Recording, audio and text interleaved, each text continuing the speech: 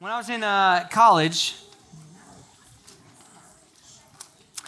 I started my freshman year as a math major. Haha, math. Yes, I get it. Yes. The reason I chose math is actually very authentic here. I'll be honest with you. It's because it was my highest score on my ACT. Do you know what that is? Yeah. I got a 29 on my math. And I had a 17 on my reading. So I avoided anything that had to deal with reading and writing. And I'll be honest, I signed up for my first calculus class, got a B, and then signed up for my second calculus test, or course, and struggled to get a B minus, and I was hustling, you know? And I came to the conclusion that math was probably not the subject that I need to stick with for the next 3 years after that. So I swapped to accounting. Yeah, what a glamorous degree, you know? Yeah. So I swapped to accounting, and my whole goal was if I'm still dealing with numbers, but it's probably more so dealing with a little bit more of a financial side. And if I'm managing people's finances, I'm probably got a lot of finances myself. You know what I mean? That's what I was thinking. So that's whenever I swapped to accounting. So I was on this road. After about my sophomore year, we're going into junior year, there's this course called the, what is it called? It's like the weed out course. And what they mean is they're basically going to find out who's serious about this course and who's not. Who's serious about getting the degree or not. And so it's a really difficult course. And for me, it was intermediate accounting.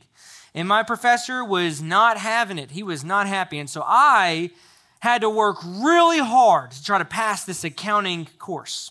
And I remember a lot of my friends were struggling from day one. Some of my friends even withdrew from the course after the first 2 weeks. They said, there's no way I'm going to pass this course. I'm swapping to finance, not accounting.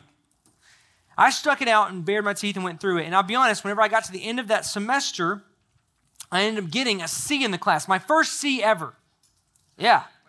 And I was giddy about it. I was excited because I had spent many hours at the library up until midnight. My weekends, I was studying.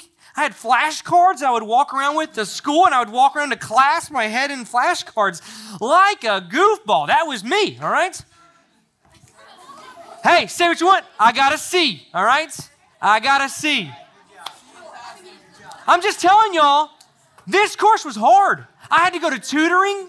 I had to study so hard to pass intermediate accounting. And I'm going to be honest with you, I was so glad I did because I looked around the class and many of my friends did not put in the work or the effort into the course, and they got D's and F's and flunked out of accounting. A lot of them swapped degree programs after this course. You know why? Because they weren't willing to pay the price for what they wanted down the road. I'm going to be honest with you guys, students right here. Tonight, we're going to look at this guy named Peter who was a disciple of Jesus. We know his story, but man, we're going to look at 3 parts of it where he had to count the cost. What price was he willing to pay to follow Jesus? What price was he willing to pay to follow Jesus? That is the question we're going to answer tonight. A lot of my friends, when they were in college, struggled to pay the price necessary to get that accounting degree, what they wanted down the road. And Jesus gives an invitation to Peter that, I'm going to be honest, is the same for every one of you in this room today. So let's walk through it. If you would, turn with me to, I think it's Luke. Luke chapter 5 is where we're at first. Luke chapter 5, starting in verse 1. Some of y'all are very familiar with this text, so I'm not going to read the whole thing, but I'm going to tell you parts of it because we're going to go to 3 different spots tonight. I don't want you to miss it. Peter is a fisherman. So this cat is in his boat all night long. He is throwing the net overboard, reeling it in, and he's not getting anything. He's not even getting Nemo. Like the small one that can't even swim all the way. He's not even getting that one. He is throwing all night, trying to catch a fish, and he's getting nothing. He's in the boat, tossing the net, reeling it up, 0. He finishes the night. He's over at the edge of the water on his boat, and he's cleaning his nets, getting them ready for the next day. And this guy named Jesus is on the shoreline with a huge crowd around him, and he's teaching them. He's teaching them about what it means to follow the Lord. He's teaching about the kingdom of heaven. He's teaching them about repentance. All these things that he had been communicating for this while. That's what we would expect he's teaching in this moment. He looks over and sees Simon Peter. He looks over and sees Simon Peter and says, actually didn't say anything. He gets in his boat and just begins teaching the crowds. Could you imagine this? You're over here doing your thing, all of a sudden this guy gets in your boat and he's like, hey, how's it going? And he's like, all right, listen up, everybody. And he's like, whoa, what is going on, right? That's what Jesus did right here in this moment.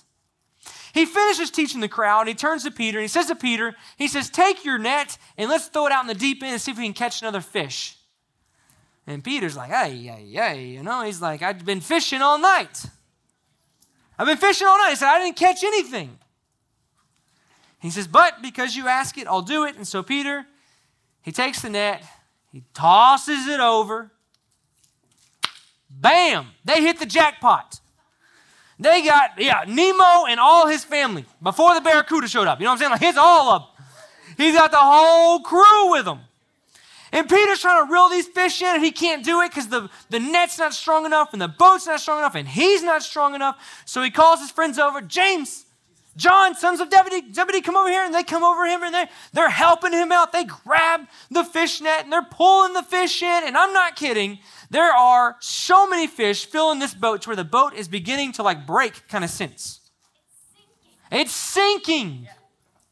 So they're getting this boat and everything to shore, and all this stuff is going on. And Peter, in the middle of fish flopping around the boat, it's smelling fishy. He's got fish on his hands. He's just in the middle of it. This man falls face down on the ground in front of Jesus.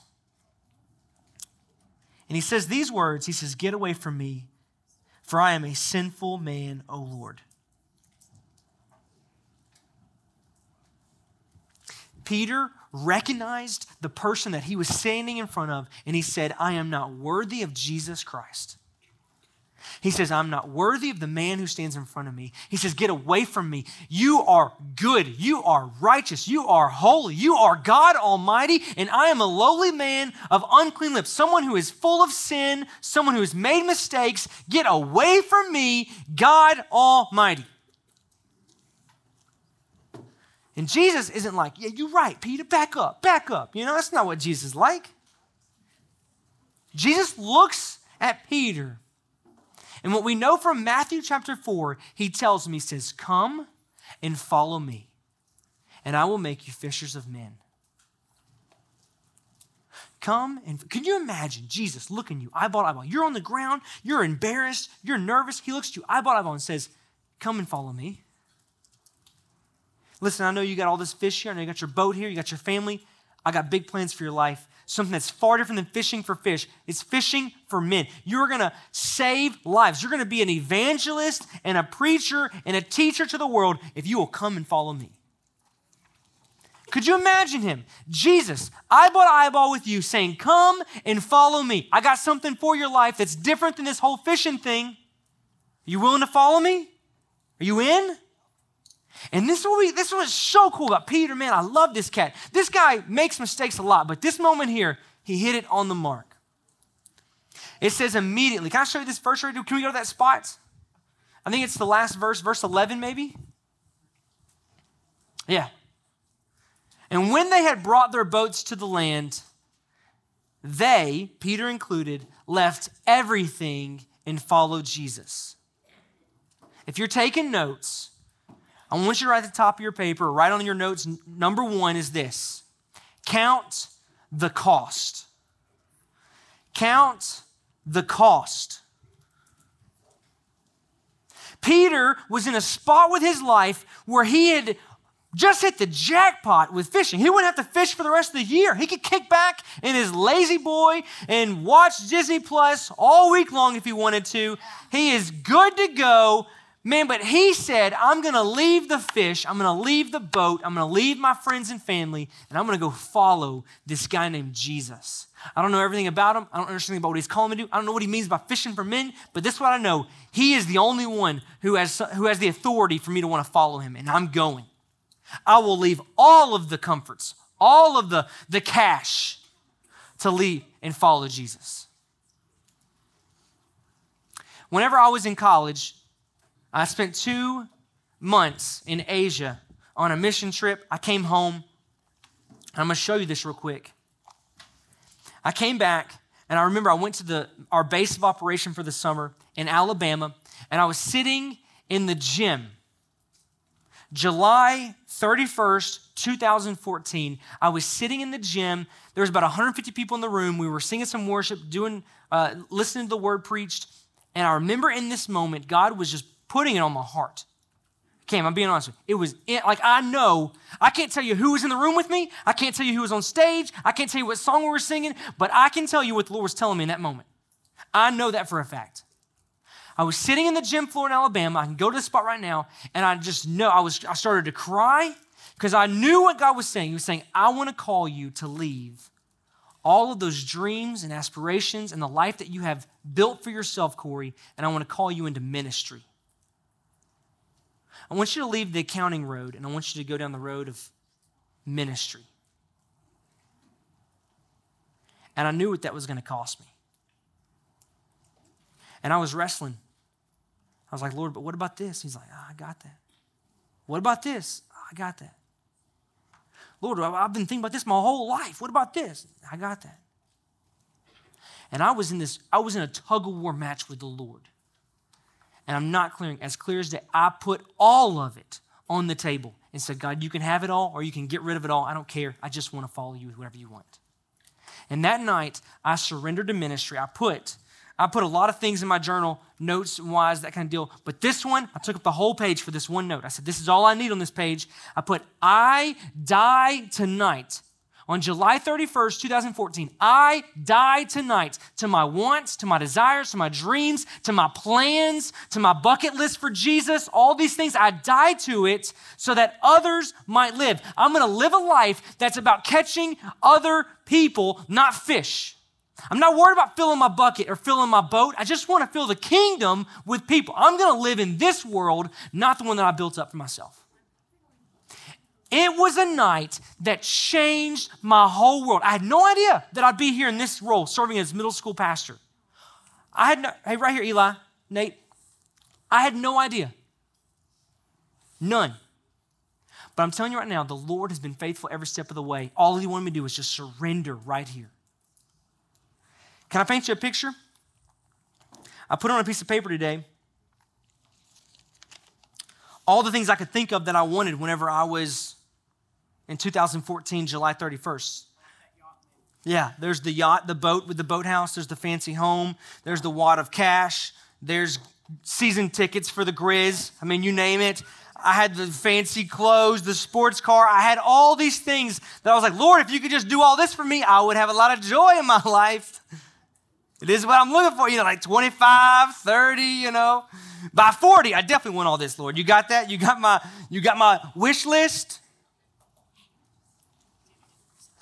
When I got to this night, July 31st, I came to a spot where I said, Lord, I'm giving you all of this, and in response, I'm just going to give you a blank piece of paper. And Lord, today, I don't need all that stuff that I put on there a minute ago. All I want is whatever you got for me. None of those things really matter to me. If you give me one of them, cool beans, I'm cool with it. But really, I don't care. My joy, my value, my worth, my life is not built in those things. It's whatever God wants for me. All I'm going to do is take my name, sign it at the bottom, and say, fill it out however you want to. I'm in. You write the contract. And for some of you today, you've got a lot of stuff in your life. You've got a piece of paper with the Lord that looks like this. And you filled it up with what you want your life to look like. You've got your rights on here. You've got your plans on here. You've got your dreams on here. And I'm not saying those things are bad. I'm just saying this. If you're telling God that you need this for the joy of your life or that you need this in the days ahead, I'm telling you right now, this is going to be all the rewards you will have on this life. But if you will count the cost and lay this down at the feet of Jesus and say, Lord, all I want is whatever you got for me, and you can fill it up however you want, I'm in. I believe what Jesus was saying to Peter was saying, the boat and the fish are not bad, But listen, you can live today for a boat and fish all you want, or you can follow me, and I can show you a lifetime of boats and fish that look radically different than any you think, and you will have greater treasures in heaven than one to come. Does that make sense? Does that make sense what I'm talking about this idea of surrender? And Peter, I'm going to put this right here, Peter was all about it. Peter was all in day one. So here's the question for you today. What is the cost in your life? If you got notes, I want you to write down up under count the cost. What are things in your life that God could potentially call for you to give up and to surrender in order to follow him fully? What are things in your life that God would potentially call you to give up? What is the cost for following Jesus that you could potentially have to give up in order to fully follow him with your life as a disciple of Jesus? If you ain't got notes, put your hand out like this and think of it right here. What are things in your life that you could come up with that the Lord might call you to surrender? What is it? And start thinking of them and name them off in your head. What are things in your life that you might have to count the cost up and give up in your life? I made a list on mine. Here's my list. I put this right here on my paper. Here's my list of things that I knew of whenever I was July 31st, 2014, that I knew I did not want to give up with the Lord. I wanted God all day long, but I also wanted him to give me these things. What is that for you? What are the things that you might have to potentially give up to fully follow Jesus with your life? What is he potentially calling you to surrender? If you don't name it, it does us no good to talk about it. I can talk about counting the cost, but if you don't put an actual dollar amount beside it, then what is it? So I'm asking you students to put down your dollar amount. What is it that God might be calling you right now in middle school to count the cost for following him as a disciple of Jesus? The second thing we're going to go to is this, is you got to remember the reward. You don't just got to count the cost, realize the price for being a disciple and a follower of Jesus, but you also got to remember the reward in following Jesus. In Luke chapter 18, verses 18 through 31, you can jot that down in your notebook if you want to. You can revisit this later on. I got to go quick, so I really wish I had time to read through the whole passage, but I got a snapshot here for you. Luke 18, verse 18 through 21, there's this rich young ruler. He's a really rich guy. He's a ruler in the community, and he heard about this Jesus guy. And he kind of is fighting the crowds, comes and finds Jesus, and he says to him, "Good teacher, what must I do to inherit eternal life?" Good teacher, what must I do to have to, what? I can't speak right now. Verse 18, what does it say? Is it on the board? Good teacher, what must I do to inherit eternal life? I'm going to be real with you. This rich young ruler has a deluded idea of who Jesus is, of what heaven is all about, of what righteousness is, and about what it means to follow Jesus. He has a very deluded idea of what these are. He says, "Good teacher." Jesus is so much more than a teacher. What must I do to have eternal life? Come on, man. It's more than just getting out of hell free, man. It's about a life with the Lord.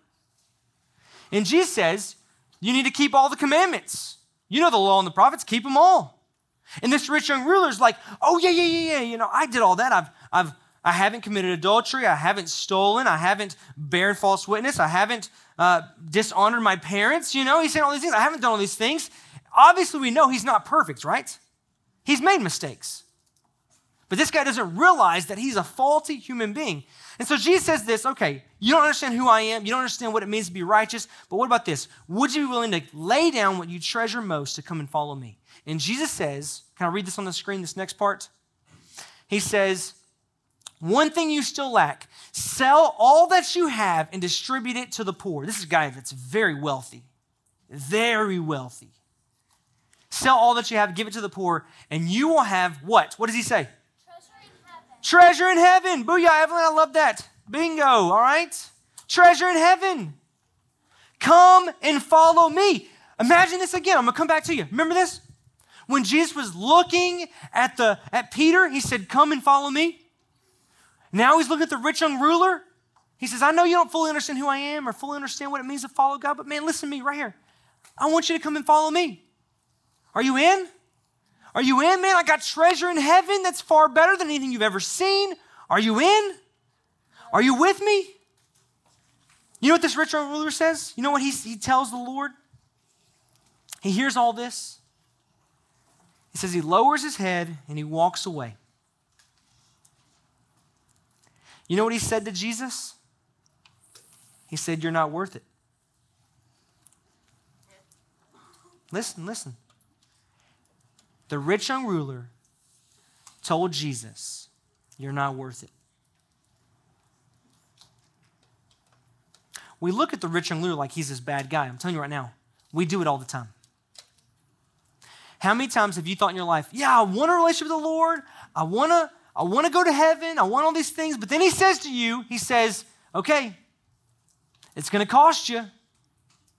It's going to mean you're going to have to follow me even whenever it's a challenging moment. You're going to have to really, if you want to be a disciple of Jesus, you're going to have to follow me to the ends of the earth. And that's going to be a challenge at times. You're going to face trouble. You're going to have to lay things down at my feet. And you're like, man, I don't know, man. I don't know if it's worth it anymore. I just wanted like the easy thing of like, yeah, I'm a Christian, but I don't really live for him in my whole life. And Jesus is like, that's not what I'm calling you to. Jesus is not calling you to follow him by just coming to church on Sundays and living however you want Monday through Saturday. If that's what you think being a Christian is or being a follower of Jesus is, then you are gravely mistaken. Chase, it's good to see you, man. What's up, bro? Hey, man. I'm telling you, you are gravely mistaken if you think that Jesus died on the cross for you to just get fire insurance from hell for a Sunday out of the week because you want to live however you want for the rest of your life. That's not what Jesus died on the cross for. He died so that you might follow him with your whole life. And when he looks at you and says, come and follow me, he's not saying, come and follow me one time down the aisle and come and follow me just once on a Sunday morning or when you're around the church people. He's saying, come and follow me with your whole life, man. Leave it all. Leave the boat, leave the fish, leave the riches, leave the wealth, leave whatever you have that you say is comfortable and the joy for your life and come and find your joy, your comfort, your treasure in Jesus. And here's what I see in this story. You're like, I feel for the rich young ruler, but I also think about Peter. And Peter says in this verse after this, just a couple verses down, I think it's verse like 28 or 29 maybe. Peter says, Jesus, we've left our homes to follow you. Jesus, we've left our homes to follow you. What do y'all think he's saying? Take a moment, ask your person next to you, what do you think Peter is saying when he says, Jesus, we've left our homes to follow you? What do you think he's asking? What do you think he's telling? What is he trying to communicate to Jesus? What do y'all think?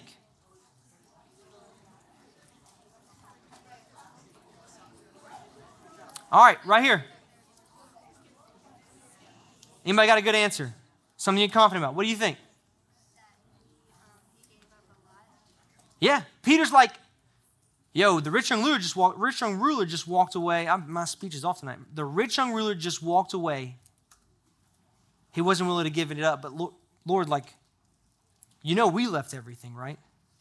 Like, you know we paid the price. We counted the cost. I also think he might be saying, you mentioned treasure in heaven. What about us? You know, I think Peter might be doing that a little bit. Like, is it worth it for us too? You know, like, what's the reward here? And here's what's so good about Jesus. He doesn't rebuke him. He doesn't condemn him for maybe being prideful in any way. He genuinely ministers to Peter with encouragement and a promise. I'm going to go to the board for this one because I don't want to miss it. Verse 29. And Jesus said to Peter and the disciples, truly I say to you, there is no one who has left their house or their wife or their brothers or their parents or their children for the sake of the kingdom of God. Can we go to the next one? Who will not receive many more times in this life and in the one to come, eternal life. And what he's saying is this, Peter, I see you, man. I know you left your family. I know you left your boat. I know you left your home. I know you left your fish. I know, dude. I know. I asked a lot of you. He says, but dude, the rewards you're going to reap on this side of eternity on earth and in the next side of eternity in heaven will far outweigh anything you've ever could have experienced if you would have just kept your kingdom to yourself like this. He's saying, it is so worth it to follow me. Look at me. It is so worth it to follow Jesus. From the back of the room to the front of the room, right here. It is so worth it to follow Jesus. Count the cost. You should never go into a decision without counting the cost. But you got to have in mind when you think about the cost, you got to think about the reward. There's a guy who's all over media right now. He's the founder of Tesla. His name is Elon Musk. And Elon, he just spent, I don't know how much money on buying part of Twitter's for 9.2%, but we know him about that right now. But back in the day, something he bought was SpaceX, or he founded was SpaceX. And we have a picture. Yeah, this is him right there. This is Elon. Anybody know who this guy is? Yeah, okay, so here's the deal. Elon was launching SpaceX. Hey, please, guys in the back. DJ, help me out back there, man. Come on. He launched SpaceX. He didn't even have enough money to get all the right engineers, so he made himself his own one of the space engineers, which he's not qualified for, but he was like pinching pennies to make it work. And he tried to launch his first spacecraft. Can I show you the launch of this? Boom. Launched it. It failed. It failed. So he launched it again, and it failed. So he tried again, and it failed. Elon launched 3 rockets, prototypes, and all 3 of them failed. And his investors were looking at him saying, we got enough money for one more rocket. Do you want to do it or not? And Elon said, listen, it's my last chance. He says, but if we get this right, he said, we can see in the next 15 to 20 years, he said, we have the chance to be creating communities on another planet, is what he said, if we can get this right. He said the reward for interplanet, I guess it would be, colonization is what he's talking about. The reward for that is worth the price of one more rocket. So I'll show you the next rocket. Can we show you this one real quick? 5, 4, 3, 2, 1, 0. We're in stage 1. We have liftoff indication. We have liftoff. SpaceX Falcon 1 launch vehicle. Falcon has cleared the tower. I wish it was more climactic than that, but that's a success story. He launched his rocket, and that birthed into what has become a very successful SpaceX program. I'm going to be honest right now, he's launching and hoping to get to Mars by the year 2029 or 2030. He wants to be on Mars with people, boots on the ground, which is incredible when you think about it. It would have never have happened. I'm not here to advocate for Elon as this guy, but I'm just saying it would have never have happened for Elon if you didn't count the cost of going one more rocket with the reward in mind that one day, think of what could happen. For you today, you got to think through, what is the price? What is the cost for being a follower of Jesus? What does it mean for you to follow Jesus? How is your life going to be challenged? How are you going to have to surrender things in your life to follow Jesus? You got to think about that stuff, but you got to have in the back of your mind the whole time, what is the hope for doing it? What's the reward for following Jesus? I'll just tell you for me. Can I tell you honestly, look, what I've got to experience is reward for following Jesus? I've had more joy in my life that's 2014, the last 8 years than I ever had. Throughout my college years leading up to it and before. This season I'm in has been beyond anything I would have ever have thought I would be doing in my life. I owe all credit to the Lord. The Lord has given me not just when I left to go on mission trips, when I left to go into ministry, I sacrificed things with my family in Tipton County. I've got a family of friends on the middle school team at this church. I spend time with Jason Borden. Yeah, Jason's the one who pointed himself. Jason Borden and I get lunch and hang out all the time. This guy is like an older brother to me who invests in me and encourages me, and it challenges me, supports me, all kind of things in my life. I think about the people like Braden right here in the back. I'm not going to call him out more than I am right now, but Braden was a guy who got saved a few weeks ago. You don't tell me that gives me joy in my life when I see a young man who turns his life from being lost to being saved. Those are treasures and joys you cannot buy with money. I think about, man, my family, my friends. I think about the life and the experience I've gotten to experience the last few years. I'm just telling you, God has done more in my life than anything I could have ever have dreamed of. July 31st, 2014. I'm a testimony that the treasures and the rewards that you find when you follow and surrender Jesus far outweigh anything that the cost could ever imagine. Like it just beats it. And students today, I'm challenging you today. I'm begging you to see God has big rewards in your life planned. I'm not talking about you're going to drive a Tesla or a Ferrari or that you're going to have this multi-million-dollar business. I'm not saying that's a bad thing. I'm not saying that that's what God's promising. I'm just telling you this. Whatever you have dreamed up or thought of for your life, if you'll just lay it down at the feet of Jesus, I promise he'll take that and turn it into something far better than you could ever think or dream of. I think about Abram. He was 70 years old. He decided to follow Jesus and leave everything he had, and God gave him to become the father of all nations and experiences God's hand in mighty, mighty ways. The man had a child at 99 years old. That's a miracle. He couldn't have kids before he encountered the Lord. I think about David, this small little man who was called to be a king one day, and he was all in, surrendered to the Lord, walking with the Lord, and the Lord gave him a kingdom beyond anything he could have ever thought for. I think about Peter, who was a mediocre fisherman that God pulled out of the waters of the ocean, fishing for fish every single day, and turned him into a man who was a preacher and a teacher and a leader and the pillar and foundation for the church that we have today. God has big plans for you in your life. Will you surrender yours? Will you surrender your comforts? Will you surrender the things in your life to experience the rewards and the joys that God has planned for you? I don't have time to jump into our last point. The last one, if you got notes, you can put on there. It's keep the course. It's keep the course. It's John 21. You can read on your own time. John 21, 1 through 21 is the verses. Peter takes a moment at the end of his deal where he just says, man, he'd been following Jesus for his whole life. He blows it. He rejects Jesus and walks away from the Lord. He denies Jesus 3 times. And Jesus comes and meets Peter at the side of the water, and he says, man, basically he says, are you ready to get back in the game? Why'd you go back to fishing? You're supposed to be you're supposed to be a shepherd for the church. Why are you back fishing?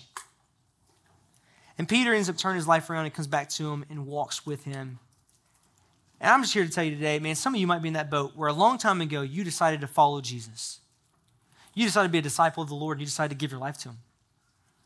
And you had, in that moment, you counted the cost, you examined the reward, and you were all in. But man, as you've gotten down the road, you're down here at mile number 3, and you look around and you're like, dude, I'm not really chasing the Lord like I used to be. I've kind of returned back to my fishing. I've returned back to my being a rich young ruler again, my old stuff. And I'm challenging you today, if you're one of those students who's been in that journey and you've missed it lately, Jesus did not come to you with condemnation. What he says is, do you love me? Do you love me? Do you love me? Do you love me? And Peter says over and over again, he says, you know I love you, Lord. And he says, then get back on the path. Today, students, maybe you've been the part where you're in the spot where you're counting the cost. Or maybe the spot where you're debating whether is it worth it to follow Jesus. Or maybe you're at the end of the life where you're like Peter at that one moment at the end of his journey where he says, you know what, I've blown it, I've missed it on the journey, but man, I'm ready to get back. I'm ready to get back on course.